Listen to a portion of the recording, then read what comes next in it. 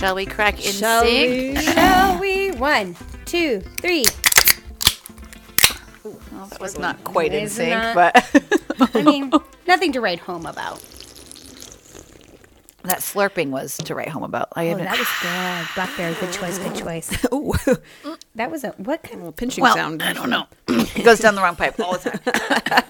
Look at that pineapple. I've never seen anyone I took on struggle my own so spit. much with their own saliva. On my race, I choked on my own spit, and I'm almost hurled during one of those little struggling. stations. Mm-hmm. Yeah. Wowzers. Do you create more saliva than most people? No, I think I swallowed down the wrong pipe. It was at the pickle juice station. I had a little pickle and pickle juice, and I literally I hacked for like a quarter mile. You might have to explain that. I was at the pickle juice station. I ran a half marathon for Millinocket, and every mile there's yummy snacks. Yeah. And we sampled every Pickle single juice one. doesn't sound like a yummy snack. But that's good if you're crampy. Yeah, it is. The salt. Good Lord. A little pickle and a little shot of juice. Delicious. That is wild. That is But then something it only went down- runners would understand. Well, yeah. I mean, it's just it's a fun race where there's snacks at every mile. I love That is And I had wild. well, that's not true. I didn't have the cookie snack and I didn't have the maple syrup shot because the last 2 miles I felt pukey, so I was sad about that. But I knew I'd reached my limit. At least if you puked maple syrup, it wouldn't taste that bad. Yeah. Yeah, that might taste But good. it might coming bring up. up the pickle juice. Oh, So, yeah. Yeah. Okay. What Well, are we we doing can today? Amber Darling. Amber, darling. So it's so interesting. It kind of It plays is out. so interesting. It is. What are we Well, talking about? I'm kind of like interested. the theme that we were talking about. It's weird how what's interesting is how we come and sit down. We don't really share unless we need each other to think about things, and we kind of surprise each other. And almost always, we're our topics our overlap. topics kind of overlap. It's very true. It's kind of cool, actually. I like that. I like it a lot. We are too. synergized. We're Synergized? symbiotic. I don't even know. Are you like a whale and the little things that eat on the Yeah. whale? Symbiotic. Okay. Oh, am I the whale or am I the No. barnacle? That's not even the right word. Okay. I So don't I'm mind gonna- being a whale. We're on the Probably am. Okay, so I'm going to just stop you talking. Okay, so what I want to talk about. Amber's up, Amber's I up. know. So everybody be ridiculous and make my life miserable. All right, so what I want to talk about is our story, our internal narrative. Okay. What is that? And how does it creep up into our lives? And then probably I will make this a two-parter, I'm guessing. And how do we change our story? So something that's really interesting is I keep living my life and I keep having hard conversations or disagreements or butting heads with somebody or triggered by something. It feels like it's one thing. Like it feels like, oh, I'm mad about this. But as I peel it back, it Yes. always comes back always to goes my story. And The narrative. the narrative, Yeah. my narrative. Story, narrative, those are kind of interchangeable. So in psychology, the theory of narrative identity suggests that as human beings, we form a life story, a narrative, to make sense of what we've experienced. Your inner narrative consists of three things: your reconstructed past, your perceived present, and your imagined future. Wow. So I just thought we should just That sums up my normal day. yeah, isn't it wild? Yeah. But as you start seeing it, which I find fascinating, is that you learn as you start understanding and identifying your story. And it does take time. So it's not like at the end of this, but I know mine because I've been in therapy for years. So mine is I am unwanted and unloved. So if me and Peter have an argument about the dishes, and so we're fighting about the dishes, and my feelings are getting hurt about the dishes, and I pause, if I have enough in me to pause. Foresight or whatever. Right. And I pause and I say, okay, this is stupid. We're fighting about the dishes or the dog or whatever. What is this really about? And I peel back the layers. From me, it's always that I am feeling unloved or I'm feeling unwanted. And knowing that that's how I perceive the world, it helps me make decisions, and it helps Peter make decisions about how I interact and how he needs to help me push through hard things.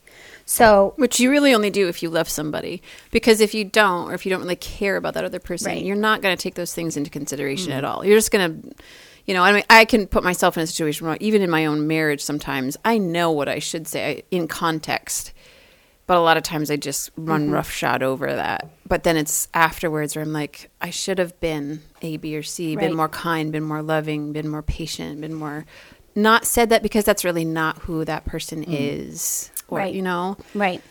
So I'm going to say those 3 again, and then I'm going to read something else. So your reconstructed past, that's part of your narrative, your inner narrative, your perceived present, and your imagined future. So reconstructed, perceived, and imagined are the 3 adjectives, and they suggest an adaptability, right? So when you look at those are subjective things. So Well, hold on.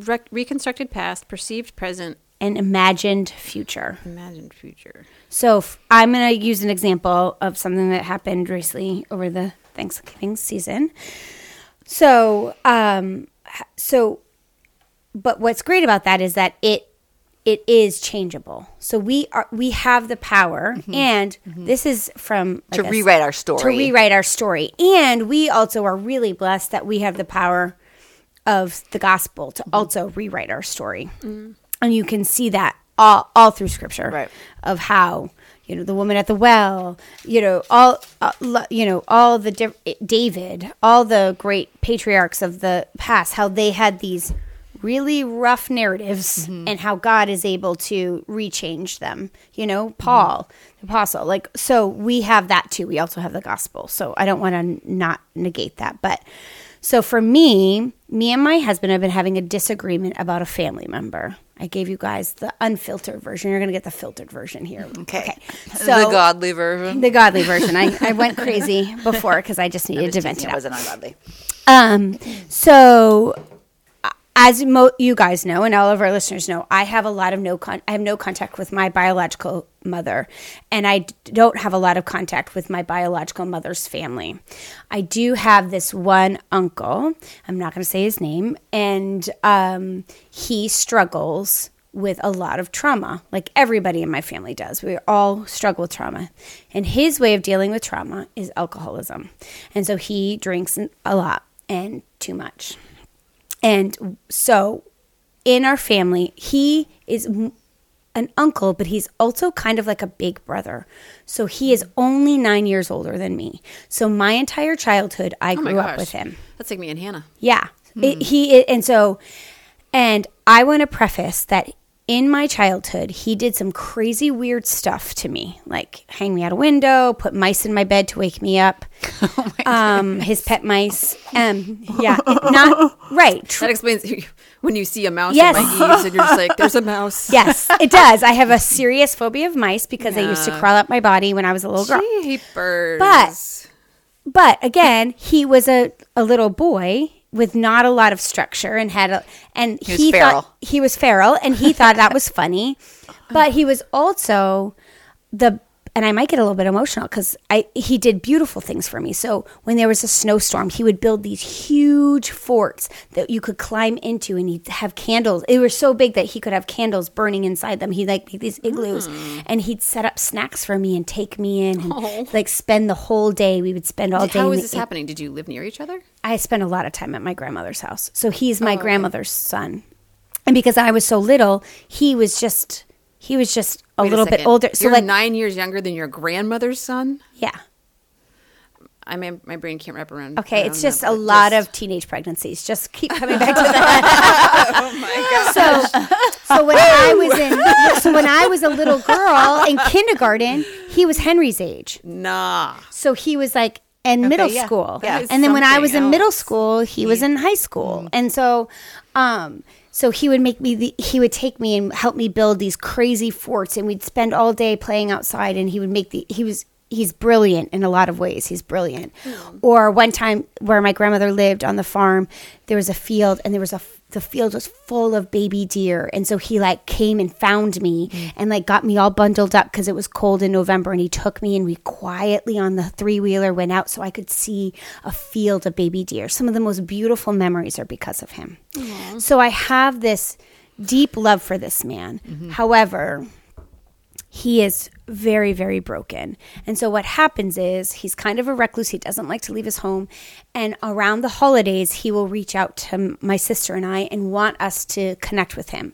But his idea of connection is normally he is intoxicated.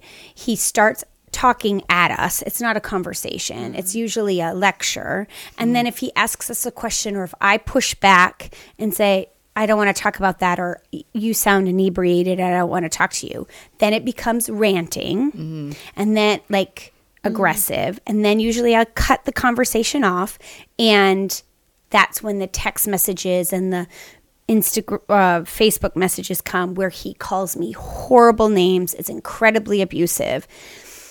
And this is on repeat? It's a definite wash, rinse, repeat. Yeah. Wow. Yeah. And so, and then I don't hear from, I go silent. I don't hear from him. He never apologizes.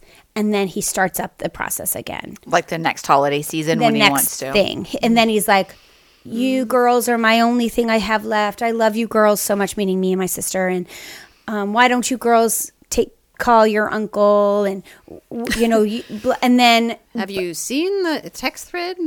Right. And then and then he's like, you guys know I don't mean that. He'll justify, but he never says I am sorry. He was so. He doesn't remember a lot of it. I don't think he remembers any of it. Right, but still no excuse. It doesn't excuse because he can read, and it's right there. Yeah. So when my grandmother was dying, he obviously was much more in our life because she was living at our home. She lived at his home while we were getting our home ready, and I was becoming power of attorney. And so that time was traumatic with him because he would show up, especially when she was near death, and he would scream at us. He would scream at me and my sister. He called me a murderer. I was being selfish. I was letting her die. It was really ugly. I found out later my kids all heard it upstairs, and it was very traumatic for them, even though they're all teenagers. It's not like they were littles, but it still was really wild for them.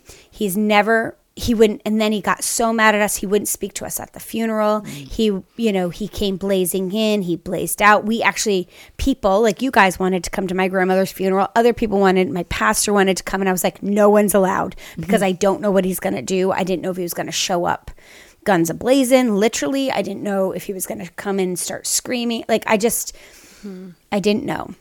And so, anyway, this has been the cycle. So, I have decided in my own heart that I just have to go no contact. And Peter doesn't agree. And we have had a lot of vigorous fellowship over this. Vigorous fellowship. Love it. And because and the other night and early this morning, we decided, I've kind of figured it out, and it has to do with story. So when Peter sees and hears, when he hears my uncle's rants, his mind, and because of his story, he sees this incredibly broken man. And he says to me all the time, you know that's not true. And Peter says, and I do believe him, I do believe Peter, that of all of my family, besides my grandmother who's passed, but my uncle loves me the deepest. Like, my uncle would literally do anything for me. Anything. Like, he would be the person I would have to go off someone and he would bury the body. Like, he's the guy. He's the guy. But, like, he'd do anything for me. And so, for Still, you think? Absolutely. Okay. Absolutely. And that's what Peter thinks too. And so, and he's speaking out of deep pain and shame. These Sure. verbal assaults. Yeah, right. Yeah. And so Peter's like, he's like, Amber, it's not me calling you these words. It's him. It's your uncle. And he doesn't have a filter, and he's Kind of like consider the source. right. And he even says, Let it go in one ear, like, not the he's other. got the emotional IQ of like a 6-year-old. It's like a 6-year-old throwing a tantrum, just using big boy words instead of little kid words. And I can hear that and receive what he's saying. And I don't think he's wrong. However, because of my story of being unwanted and unloved, I cannot differentiate those words. Like, I can't. And I keep trying, like, to try to take it in. And my sister can do it a little bit better than me, but her story is a little bit different than mine with this side of the family. I can't. The weight of how much he loves me and how much he hurts me is so imbalanced that I can't do it. And it's different if it was like when he was sober or when he was lucid or whatever we want to call it. If he spent beautiful time with me. Or if he apologized.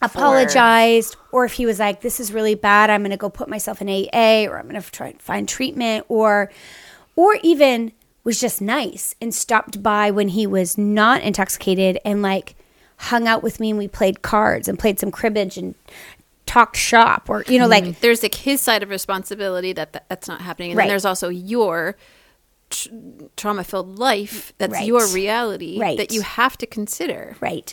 So how I've kind of decided to finish this, but all because of the story. So I just wanted to take that. So why am I, so it's crazy, right? Like my husband, who's very sane, healthy human, and me, very sane, healthy human, are looking at this same situation totally different. And the biggest reason is story. So my uncle, my reconstructed past. So my uncle, yes, there were some beautiful things, but he also was my first bully. Right. So there's conflicted.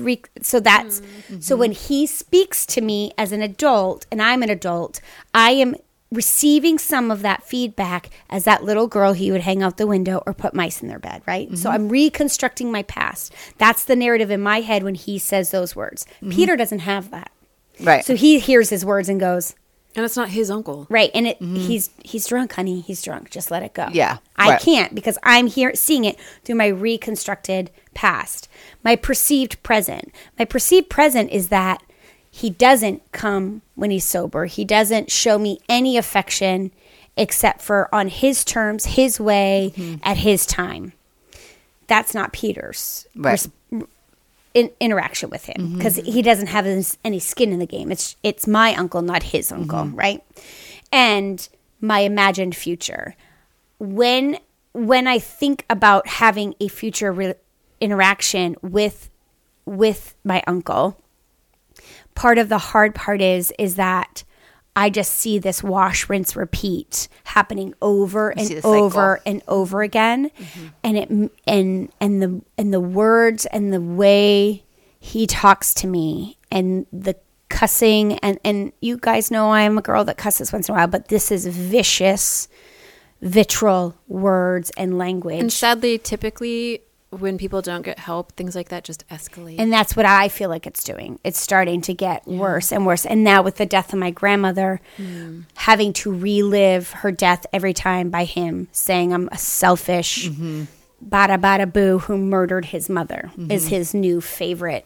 That's why literally only the gospel and only grace and things like really come in and stop people from a declining, escalating, sad future, because unless you really want to turn your life around, I mean, some people are able to do it through AA, but still they defer to a higher power. They do defer to a higher power. It can't just really come from just you. Like you're going to continue to wallow. You're going to continue to all the things. The cycle. Well, that's and that's his narrative, right? So his narrative and my narrative. He's getting old. He's getting. They're a bumping. They're a bumping. We're bumper cars right now. His narrative and my I thought he was narrative. much older though. So he's only in his early 50s. Yeah. Wow. Yeah, and he's I had just a feel lot like of this is the trauma in behavior his of life. someone who's like maybe in their like 80s. Is he completely together mentally? Is he complete? Does he have all of his faculties when he's not, or is he like a? Do you know what I mean? Like, yeah, he's an odd duck. He's always been an odd duck, but no, he's actually probably. I don't want to make the comparison because they're not, but like you know how my Thomas is brilliant and like he's like, don't Thomas, don't listen to this. And if you know Thomas, don't tell him this. Like, he's off the charts brilliant in some ways, but it makes him kind of quirky in other social settings because he doesn't think like he's literally thinking about when he's in this space, how many knots are in the wood and what would that be? And he's like a beautiful mind. Have you ever seen that? Except Lord willing, he doesn't go crazy. Well, you know what I mean? right. But it's like they see the world in terms of numbers and so but he's fascinating and he's kind and he's loving and he's wonderful, Thomas. And he is, you know, in some social setting, and if you embrace him as who he is, which his friends do, they love it about him. Like, you never know what Thomas is going to say because you never know what he's saying because he's got entire, he's not one where there's crickets ever in his brain. And so my uncle is a lot like that. I think when he was a little boy, he is brilliant. He is brilliant in some ways, but he was raised in an incredibly traumatic situation, bad, just like my mother had been, and so that trauma has skewed his emotional, capabilities, and his ability. But out of all of my family, he's the only one who's honest about it, who says, "I know I'm messed up."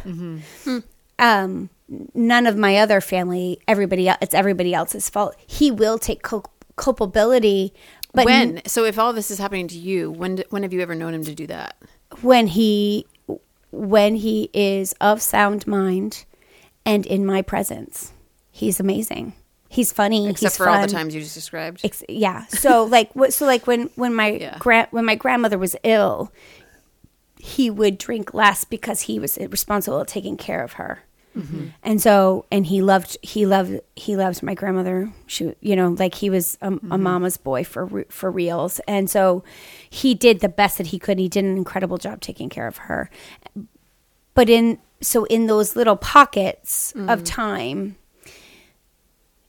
he would be able to show vulnerability. You know what I mean? Like he could. And so I do think he has all, I'm air quoting, he has all his faculties. Ow, however, sorry, he is self-medicating, and he is wrestling with a lot of trauma that he's unwilling to, and so that's what Peter sees. And I feel the repercussion, and but what was so fascinating was when I stopped and peeled the layer, because I was so angry at Peter. I was like, "You're picking him over me?" And Peter's like, "I don't think I'm doing that." But then when I was like, my uncle makes me feel so unwanted and unloved by his words.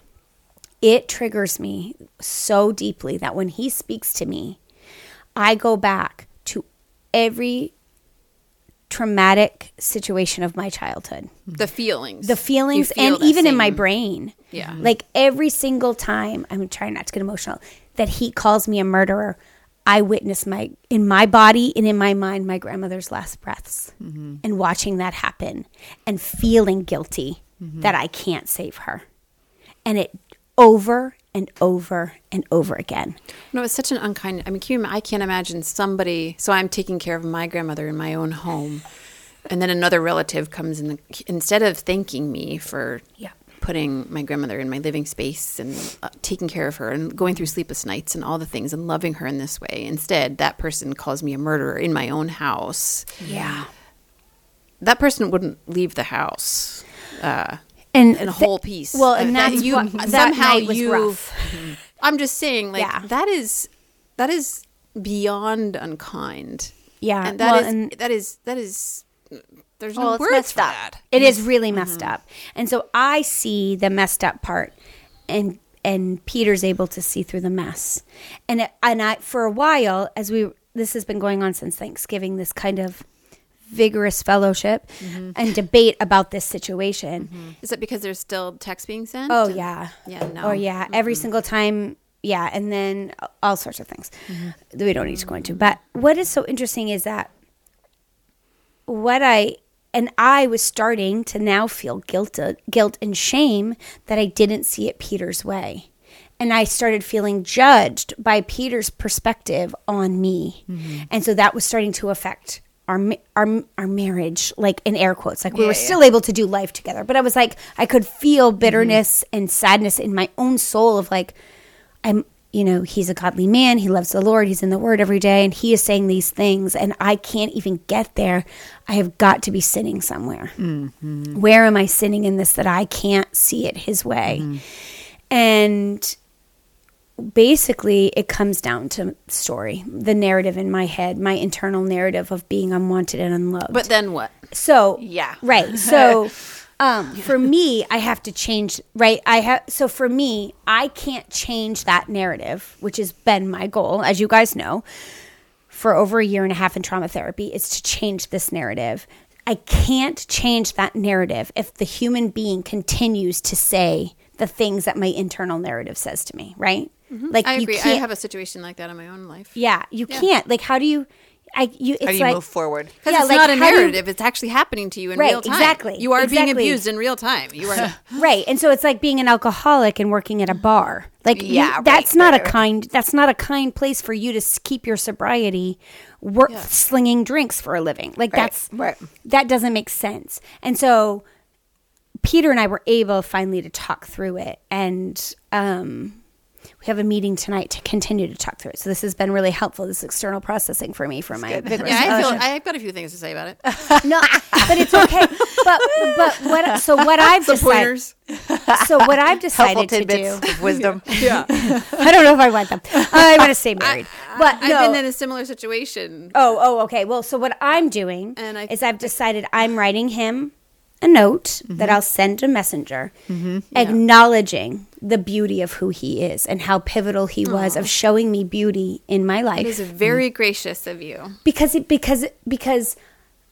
yet by the grace of God go I. No, totally. So you're offering maybe one last flickering candlelight of hope. I want when he gets angry at me and goes back and looks, he gets to read that over and over again. I want to tell him about the deer in the woods. I want to tell him about, when he used to make me fun snacks. I want to tell him about all the ways where, like, you'd love this. Like, he's super mechanically inclined, and back in the day, there was no such thing as four-wheelers. There were three-wheelers. And I always wanted to drive one, but they were so tippy. So he fixed the gears so that I could only make a right turn. And he took me in a field so that I could learn how to do it. Like, he just did that for me as like a 16-year-old boy.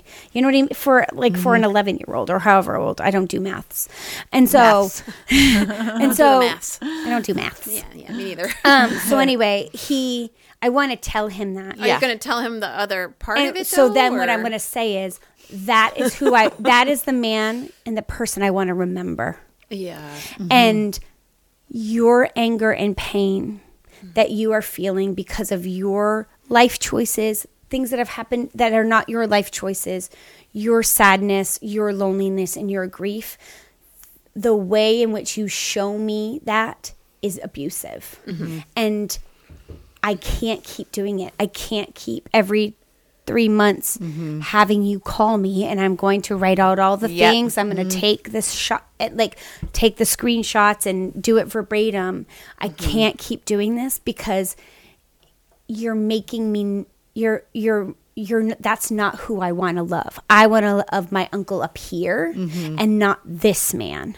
And so it's also abusive, and I'm not going to allow myself to be staying in this situation. Right. So I'm going to block you. So but I want you to know the reason I'm blocking you, right, is because I'm starting to forget that man. I'm forgetting that man. Right. I don't care. I'm doing this for my own soul. I want to remember when I close my eyes and think about this man. I want to remember the man from my childhood when I was a little girl, or the man who bought a 3-piece suit to my wedding so he didn't want to embarrass me. Like, he was so nervous because he's, a hick from, the count, not from the county, but from, like, he's from the backwoods. And he was so nervous to come to my wedding, and he was so honored that he went and bought a suit. And and so I want to remember that person, and I can't do that with all this vitriol. It's so hard I'm when it's blocking so tangled. this. It's so I'm blocking you because I love you. So you telling him what you're going to do. Yeah, I'm gonna block you. And then Peter is going to take up the cross because he actually has a real heart for him. Yeah. Because I said, awesome. tag, you're it. Yeah. So That's good. he's That's really gonna. good. So you're not completely writing him off as No, a family. nope. Peter's gonna still be. He's going to be a sounding board. And, That's wise. And because of the way Peter, his presence in the world, being the Clydesdale that he is, my uncle is not at all abusive to I was Peter. going to say, is he going to say the things that he says to you to him No, about you? absolutely, No, absolutely of course not. he's not Absolutely going not. to. So anyway, that I just thought it was interesting, and I thought I'd love to challenge our listeners and you guys to, like, what do you think your story is that always comes creeping back up? Like you were talking a little bit about it with like Christmas and like where and like how do we? Well, the word that just came into my mind when I thought of you with this was that, especially as if you're handing off the communication to Peter, which I think is beautiful and a wonderful So thing. wise. And I did that a lot in the situation that I had to make a really hard boundary with somebody in my life. And You have a ladybug crawling up your shoulder. fine, I wonder, see how far she gets. Okay. Keep going. Sorry. Yeah. Lost my train of thought. I'm sorry. That's my bad. No. What came into my mind, there she goes, was that you were an easy target. Oh, for sure. And you know how when we were talking about narcissism way, way back in some of our episodes about narcissism and all this really hard, really sinister stuff, they know when people are easy targets and that they can seduce, if you will, or groom, and like literally change them. They know, they can tell. And so, and you're, for whatever reason, this person in your life sees you as an easy target. You would never dare send those things to most people. They would be like, excuse me? Who the bleepity bleep bleep bleep do you think you are? Right. And that's my reaction to this person when he's doing this to you, is to be like, Right. how dare you? Like, first of all, you're not a little girl anymore. You're a grown woman. Yeah. And But did he ever talk to you like that when you were a little girl? No, but not he that I was can your remember, but first bully. He was my first bully, like, but more like that kind of stuff, like not verbal, but like Sibling stuff. sibling stuff. Although my like, sibling never dangled me out of a window and put mice in my bed. I mean, that's like again, very Charles he's- Dickens. My siblings put poop in my bed. Moose poop, Gross. deer poop on camping trips, so. But I knew they loved me. right. And I think, and again, there was so much angst in the home and so and I mean, you came from such a dredgy, most miserable, abuse-filled life that was all fairly normal, and that was, things that did things and in that were fact, major. It feels normal that when you're like, when I started sharing it with Peter, and he was like, "What?" And because It's I not didn't even think to normal. share it because I'm like, Right. doesn't everybody's uncle hang them out the window and put mice in their bed? Oh no, okay. But I mean, Oops. I guess that is a little weird. and he sustained all the things. Yeah. But even the fact that he did as well Doesn't excuse, especially as we grow up and we hopefully mature. Some of the things we always will struggle with. I mean, and we're pretty vulnerable about that on here. Everybody knows I'm a hot mess. So it's like you're always going to struggle with a lot of the similar things. I think we'll all have tendencies, or like when we're pushed and when we're under pressure, our reactions will probably always be similar. right? And that's the story. That's what I'm trying to get at. Like how we respond when we're under pressure, when we're at our weakest, when you're being hurt, right? At all, or even sometimes when you feel joy, like when we were talking, you were sharing about your friend, like how children sometimes respond if they've had trauma in happy times too. Like it doesn't have to always be but when they're under some sort of dissonance in their normal routine, that story is what you need to start identifying in yourself. Like, who are you when you're your worst self, and take away everybody else's blame, because everybody has blame in it. Like it's not, like your dad or my mom or somebody's brother or uncle or whatever it is. It doesn't matter how we respond. That story, that response is what I want that I'm learning about myself. For me, what it always comes down to, in that moment, I am feeling unwanted and unloved. In that moment. And I either respond this way because of this trigger or that way because of that trigger. But I cannot rewrite my story. I cannot change that narrative if I don't identify what that is. What is the thing that you're describing? What is it? And I'm lucky enough that actually you guys helped me with the words of unwanted and unloved. But learning to identify it and understanding where it's coming from and being able to flesh that out. Because once you flesh it out, then you can change it. What's yours? I was trying to think about it right now, and the thing that comes to my mind is I am not enough. Yes. Ooh, that's so good. Have you said that before? I don't feel like you have. I don't think I've ever heard her say that either. It's just what came into mind just now. I was like, unwanted and unloved is close. Yeah. It's close, but I was loved very well by some people and definitely wanted, but not necessarily just for me. I think a lot of times That's I was the wanted enough because I part. was needed. Okay. But not in a great way. Not as you should be needed as a child. Right. And I was a second mother. But my feeling always is I am not enough. That is so good. Yeah.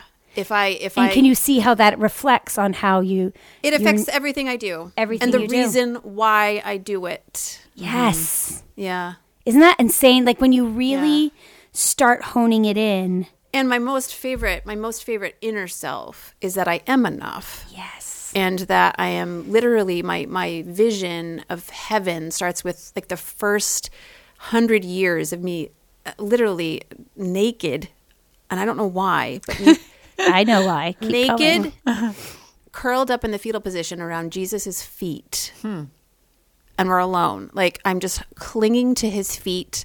I'm completely stripped because I think a lot of my life is judging and covering and trying to give the perception that I'm chill, but also got everything together at the same time, which don't really go together. Well, You and your can't fear be of growing... chill. You can't be Yeah. super chill. Well, And I also think be you're- super put together. But I really try to be those things together. And if I'm not pulling it off, I'm not enough. Right. I'm And not I think the enough. nakedness is also your aesthetic of being afraid to be old, being afraid to have... Well, I've grown up. I mean, you said my first bully, and I was like, who was my first bully? I know. I can't say who I it know, is. I know who it is. I know The person who sat next to me in 5th grade and asked the teacher if he could be moved because of my elbows, which were covered in psoriasis. My whole body, when I was a child, I had just covered. I mean, literally until 8 years ago when I, thank you, plexus, which is the missing link. But a lot of my body was covered in these hideous, scaly, bleeding red sores. And my elbows are the one thing that's the hardest because we think about the abuse your elbows sustain. They And the bump type of skin. and then touch Yes. clothing all day long. They're always leaning on stuff, bumping stuff. So anyway, those are the places where psoriasis always loves to be. All the places that are have abrasion. And I never knew that I was so ugly and repulsive until that moment because I never had any friends growing up. We moved. We were nomadic. I moved 13 times before I was 8 and living in all sorts. And my family loved me without, like, I knew I had something wrong with my skin because my mom and dad, even as a toddler, I remember doing treatments under ultraviolet light and tar baths and all these things because they were like, what's wrong with her? And I had it on my face and all the things. But it wasn't until a stranger said, ew, gross. Teacher, can I be moved? Her elbows are gross. And she moved him. That I felt so hideous. Yeah. And so less than and so not enough. And that marked the you. feeling that I felt about myself forever. Yep. Forever. Just that one child, that one mean boy And it made you ultra who never sensitive. talked to me again, by the way, never. never once in his whole life, we were in the same class for years. We graduated together from high school, never spoke to me. I was too gross. I was too covered in sores. Crazy. And I have so many words. See, I'm getting all aggressive for this one because I do you know. get aggressive when it's not you. I get aggressive when it's you. I know. It's the same kind of feelings, you know. But like The formative years too. They're such formative years. Well, and Oh but I think that's why you're naked. And I think it's also like you put so much pressure on yourself now that, I mean, I think that fits you perfect. That is a perfect narrative that it doesn't fit you perfect. We'll work through it. But you know what I mean? Like, but that's such a great sum of like, Yes, wear that. well, we've got another 10 years of podcast coming up, guys. well, just All meaning like therapy. why you're anxious about your weight all the time, why you're always giving yourself such a hard time about your hair or your body or the way you dress or the way your house is, or like your narrative starts to infiltrate to a cellular level how you respond and move through the world. And I'm judging myself. I don't even need other people to judge me. yeah. I judge myself enough. Well, because it's in your there. harshest critic. Yeah. It's in there. And most people are. Right. About And- something. It might not be this. Like, this is my sure. particular For struggle sure. because Right. I'm Oh, visual and all the yeah. things. But I literally believe yeah. even my I have to verbally say to myself, remember, Rachel loves you. Remember, Amy loves you. Remember, Peter loves you. Remember, before I say things to people that might be a little bit harder, or it won't be just glazy compliments. Like Yeah. if I'm actually giving my feelings about something, even if it's positive, I have to it's getting less, but I have to chant to myself, remember, this person loves you. This person Yeah, loves you. yeah. Because Yeah. I'm Remember they're literally safe. Remember they're okay. I'm literally just waiting for the shoe to drop for you or Peter to be like, all right, I'm done. This was a good run, We had a good run. but I'm out. Good run. We had a good run, but I'm out. And so, yes, 35 years down the tubes. down the tubes. But that's why in the former podcast I said I'm horrible at small talk. Like, I don't know how to talk to people because I just know they hate my guts. So why am I going to start talking to people? And so, And if I'm around a beautiful woman who's successful and has a beautiful home, I feel literally like nothing and nobody. yeah, Yeah. invisible. No, worse than invisible. Like seen in all the awfulness. Yeah, like I'm failing, and here's all the ways why, and I'm not worthy to be in the same room with you, and just less than, not enough. All the things where it's just like you're not enough, just as you are, you know. And that is why I have always loved the gospel. Like, I love the Lord because I feel like I've never felt judged by Jesus. So good. I only feel judged by myself and humans, or my perceived judging by humans. Now, I used to be more of a person that could be groomed by a very bad person, and I am no longer that. Now I can sense that coming from a mile away, and I will turn and face it, and I will tell you what it's like. So, and men, you know, a lot of my traumas that I've sustained over the years has involved very bad men. And so I can smell those men from a mile away, and I literally have zero tolerance Yep, same. for... Except mine are women. Right. I do not enjoy. I mean, if you're an older woman, don't take it personally, but I don't feel comfortable in a space of, like, women Bible studies are the hardest for me. Well, when your abuser is your mom, like, Yeah. that's- So it's like it makes but again, sense. right? It all goes back to my story. Well, I don't enjoy being in big groups of women, and I don't have any childhood trauma in that sense. But I think a reason for me is I was raised with all boys, and they kind of like say it like it is. Whereas I think women, our struggle as a whole, I think where Satan gets us as a whole is insecurity and comparison. Yeah. And what we do, like you said, how you hone in. If I see something about you that I think's better than me or more beautiful than me, what's our first reaction typically is to be snarky or to say something or do something that will just put you down just a little bit. That will take you down just a little bit you of a down peg. a peg, Yeah, yes. to lift myself up a little bit. I think that's what we as women do. And I think it's where Satan gets us, because I also think that there is we had a team call last night with our Plexus team, and like what we do in this podcast, like when one person lets down their walls, we are a force to be reckoned with when we come together and when we share our vulnerabilities together. Right. But we have to get past the petty insecurities first, and sometimes it doesn't happen. But when it happens, it's beautiful. It's amazing.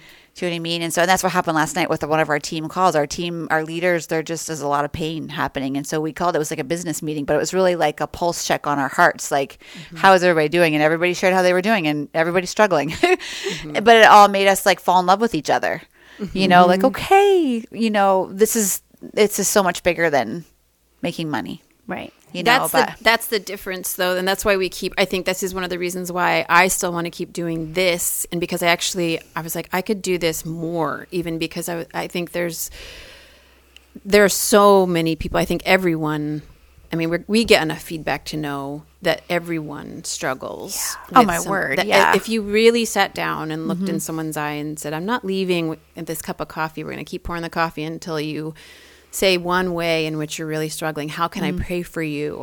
Or just be willing to be the one that's saying, these are all the ways that I'm really struggling. Typically people will be like, I know, me too. I A, B, or C, or this with my family, or this with my job, or this with my health, or this with my fear of death, or this with my faith. And there's something that's shaky, that feels. And if there's not in that moment, there will be. You'll have your turn. Right. Right. And I do think when you see those things and when you walk into those hard things, being aware of your narrative and how that's going to shape your walking through the hard thing. Like, that's tough because I tend to not be aware of a whole lot of things, and I'm so reactionary.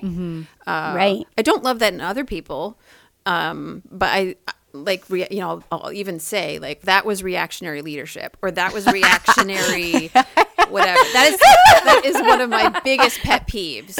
Yeah. It's one thing if you're not a leader, you can be reactionary. If you're a leader and you're reactionary, right. I should just love you. That is not okay. Well, but that's what. Why were you two laughing like that?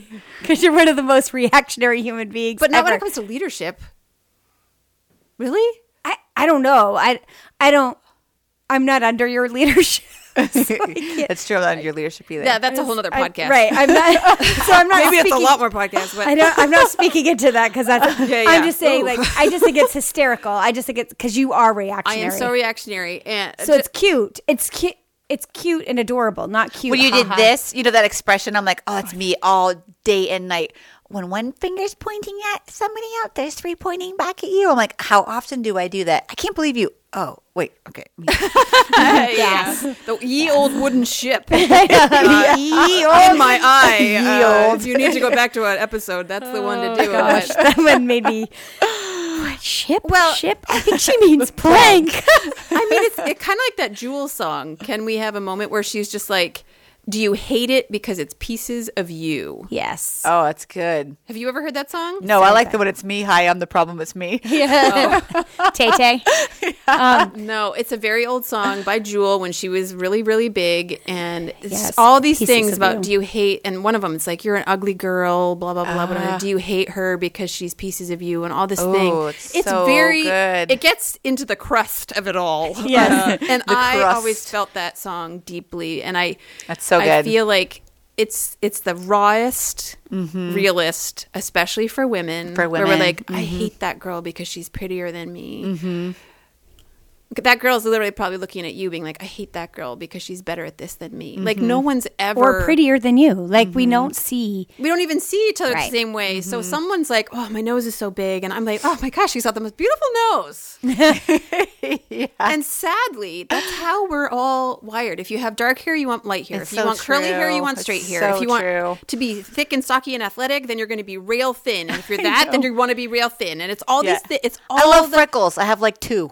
If Emma could share, I know she knows how much I love her freckles. Yeah. So So anyway, I think good. That is the thing, is that when we are, whatever those insecurities are, when we are able to find them, I think that is where the meat grows, right? Where the meat grows. Where the meat grows, people. You find it, and then you're able to understand it. So for me, obviously, the last year and a half, I've been working on finding it. What really happened, and sitting in the pain and the suffering that was my childhood, and sitting in the pain and suffering that was and the sadness. Like I said in one of my podcasts about my therapist, like my therapist was the first adult that would say, "Oh, that's so tragic."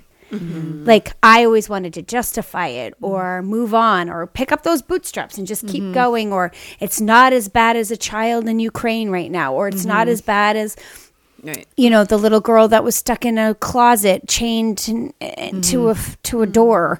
Like I always tried to justify it, and I never sat in the sadness that was, and being able to sit in the sadness of what was and understand that has formed me to a cellular level, that I feel unwanted and unloved.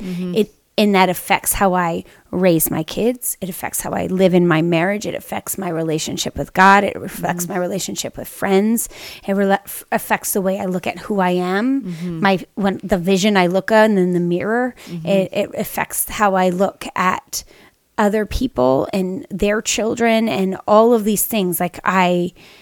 And that's like the sad part, because when we get stuck and we get circular in like what the world and that's also human. Everything you just described is only coming from humans. And then there's God, what God says you are. Right. Well, I was thinking when you said your narrative is I'm not enough, Allie B. Stuckey wrote a book that says you're not enough, and that's okay. Because we're not, but apart from the Lord. But when the Lord comes into the game, when he comes into the picture, he rewrites our narrative. He rewrites our story. Right. And because of him, you are enough. Because of him, because he's enough. You are worthy and loved. Right. Because of him, my worth is not in what I do and accomplish. It's in what he did. Doesn't matter what I do. And who he says and who he says we are. Right. And that's that fourth piece, which is the gospel, right? Like that It's the piece. that is the piece. It's the piece that makes everything else, you can wipe it clean and just being like, I'm going to try again today to live in who God says I am. Right. Now, that's true, but I do still think we should do the work. Oh, no. It's so absolutely. Because I think sometimes in Christian have to just culture, make sure that it's both. Right. You have to hold both in your hands. Yeah. But sometimes I think in Christendom, I like to use that word of Christian culture. We are scared of psychology. We're scared of therapy. It's getting better. I will say I definitely see a change. Yep. But because they do want to say, well, you're saved, so everything's okay now. We still have that cellular narrative, and we are going to be sanctified. It's always the struggle. But we have can to work, help. for sure. We have to do our work, and that is what helps us get sanctified. Even that's the best part. What helps us work out our salvation with fear and trembling. We have a part to play. And we're not victims. We are more than conquerors. We're more than conquerors. And so learning what our narrative is. So I guess that's what I kind of... So when you write your letter, going back to that. Yes. Is this your decision? Like, this is your decision, or you're waiting for one more communication? Oh, no. I'm This done. is you're declaring. This is a declaration. Yeah, this is a declaration. And I'm handing off. And so you and Peter have had vigorous fellowship. Yeah. But he's... I think so. I think he hears me. I think it's hard for him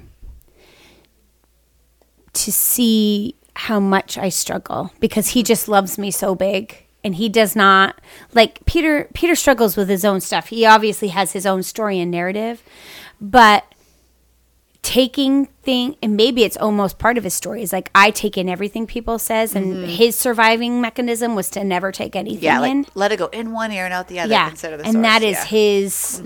And so it's really hard for him to see why this bothers me so much. Not because of the words. Like, I'm not saying like he thinks that what my uncle is saying to me is okay. He doesn't. But he looks at me and he's like, it's like some it's like a 6-year-old throwing a tantrum. Like, you would never take a tantrum from a 6-year-old personally. It's not like that at all. Yeah. But but we have similar trauma. He doesn't have that, and and that's often where our vigorous fellowship bumps. Is that he lives a life as this big strapping man, But I think that's the best reason why he's taking the baton Yeah, and absolutely. running with it. And And, that's what you're I'm- saying, this is my boundary because of my past. Yeah. Because I will no longer allow myself to be treated this way by this person ever again. Right. And that if that happens, you defer instantly to him. Well, And he won't- deals with it. He won't be able, like, his I'm just only way saying, of sometimes they communication. find a way. They might. He might, and he may. But I think the hard part for me is when I remove myself from it, like when I see it and I put it on my Peter hat, I know what I'm about to do is going to crush my uncle. Because, and I'm not saying it's okay. I love that she's like, whatever. But I I'm know. shrugging because it's it's a systematic problem that is only going to get worse, and they are cyclical. not going to stop. Right. And I agree 100%. Yeah. But I also know he is damaged. But it's good you see the sad. weightiness of it. Right. I see the think weightiness, so you're I not want- This is cut my and love run. shrug for you. This is my part that I get to play for Yeah. you. Yeah. Because I Right. do get to be like, I know. these are choices that you've made. Right. And I End scene. and But I like that you see the weightiness of I it. see the weightiness, and I want No, it's when so he's weighty. in the perils of a drunken stupor or a rant or loneliness or whatever, and he picks up that what he sees is when he rereads my letter, that it is always over and over and over again. I'm doing this because you're hurting me, and that's not who I love. And so I'm going to stop this now so that when I think of you, I think of that that little boy, the boy that man that bought the suit. That is the man that I think about, not this vicious, vitriol abuser. And So good. It's very sweet and gracious. Again, I mean, like, because you could just let this be like what it is and not think about that. But because my hope is, Yeah. my hope is he does find rock bottom before he drinks himself to death. Like my hope is, and that when he gets to rock bottom, he does get help. And when he does get help, he finds Jesus. And when he finds Jesus, he's renewed. He's a renewed person, and he is able to feel the grace and love and compassion that I get to feel. Because guys, would you let him back into absolutely, with joy. I would throw a party like the prodigal son. I would throw a party. We would have a pig roast. Everyone's welcome. I'd buy him a ring. We would just do it up big because I truly Yeah, that's so believe good. in my heart, if I hadn't started going to dinner at your house, Rach, my path would look exactly like his. I have often thought that. I think the same thing about my mother, like when I think about my mother, and because systematic abuse is systematic abuse, and it is a just miracle. passes, It is one- I am a miracle because I am the one. I am the first. That's your woman- new story. That's your new line. Right. I am a miracle. I'm a miracle because I'm the first woman in my family in 6 generations that didn't have a child out of wedlock in her teens. I am the first person to get a 4-year college degree. I was the first person to stay married to the first man she married. The first man, period. I only have had one marriage. And because I was able to do it, my sister quickly behind my heels was able to do it. So my sister's even surpassed me. She got a master's degree. But I think it's because I broke it. Like I broke The I cycle. started The generational breaking curse. it, and then she comes in behind me and breaks it. And so even though, and the only reason I broke it was Jesus. The only reason I broke it was Jesus. And so all I can do is pray that somebody else that people in my family can break it too. Well, then, I mean, I even just now, like, my prayer for your uncle is just that he finds the Lord, and that instead of escalating or spiraling, which are usually things that happen when someone's in a situation like his, and he's just getting older, that he finds the Lord and that he has a whole new life Yep. that he gets to live in a totally different way for totally different reasons with a It'd be totally beautiful. different outcome. Yeah, it would be a miracle, and it would be wonderful. Oh, and you hear redemption stories like that all the time. Yeah, I do, and and so but I want and again, this is a thing that like I wish I was a theologian. This is the only time I wish I was a theologian. Other times I just think whatever.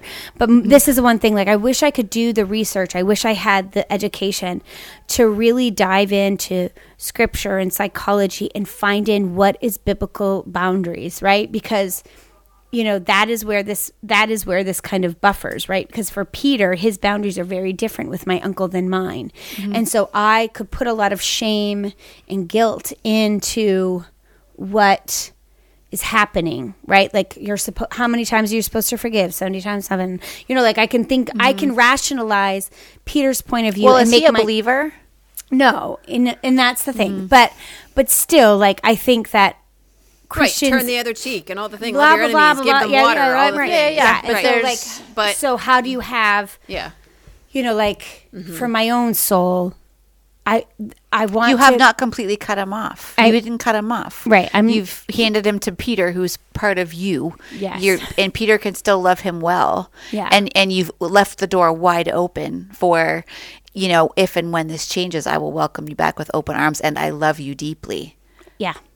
Yeah. So we love our enemies and we turn the other cheek, but we don't stay and say, right. Please continue abusing. Are you having me. fun of me? Right. And that's the thing. If I was ever to write a book besides my autobiography, it would be about how to live in complicated, how to have good boundaries in complicated relationships. Yes. You can write 2 books. I'm writing about 7 right now. Yeah, I know, but I just need to get one. There's a book out right now. What's the lady's name? She was a pastor's wife. I'm going to say the name wrong. He had multiple affairs on her. Repented, came back. Then did it again. And so finally, she's ended it. And it's good boundaries and goodbyes, or boundaries and something. But basically there does come a time when it's like, okay. Because otherwise it's cyclical abuse. Yeah. And then you become an enabler. Right. Now you're giving your pearls to swine. Yeah. Right. Yes. If you have children, you're showing them that they have to put up with this. Yeah. No. Right. And I think we don't want that kind of situation for them. No. And that's the thing. And that is what, I think. Right. If this was your daughter in this situation, what advice would you give to her? Right. And that's, I think I actually said that to Peter. Right. And he's like, well, Peter doesn't work well with those because he's too smart. He's too much like Thomas. He's like, well, it's not the same situation. There wouldn't be that. He can. I was like, it's not the same situation that he can handle it and you can't. Right. That's not the same situation. Right. And that's where he has come to. That is where it came to. It was like, and that's very good and very healthy and still gracious and still kind, but still good boundaries for you and hope for him and all the things. Yes. So anyway, so next time I'll talk about how do we change our narrative. But first, everyone's got to find it. So have fun, guys.